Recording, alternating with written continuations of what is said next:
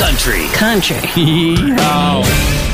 Parmalee doing a small headlining tour in 2023. Going to stop at the Fox Theater in Hayes in February. Keith Urban, in a very giving spirit, he just donated $200,000 to Nashville area charities, calling the work they do inspiring.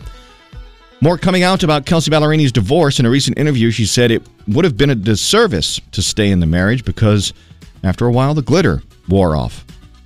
Thomas Rhett is on social media teasing a new song, God Made Me an Angel, which has many, including me, thinking that Country Again Side B, which was supposed to be out this fall, can't be too far away.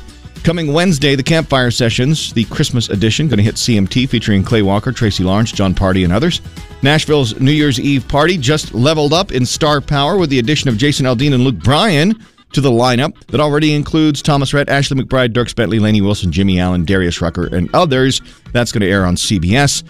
And as the last weekend of the Luke Combs tour wrapped up, Lainey Wilson and Jordan Davis had some fun with a prank of interpretive dance while Luke sang Going, Going, Gone. You can watch the video over on the Country Music Minute at KFDI.com.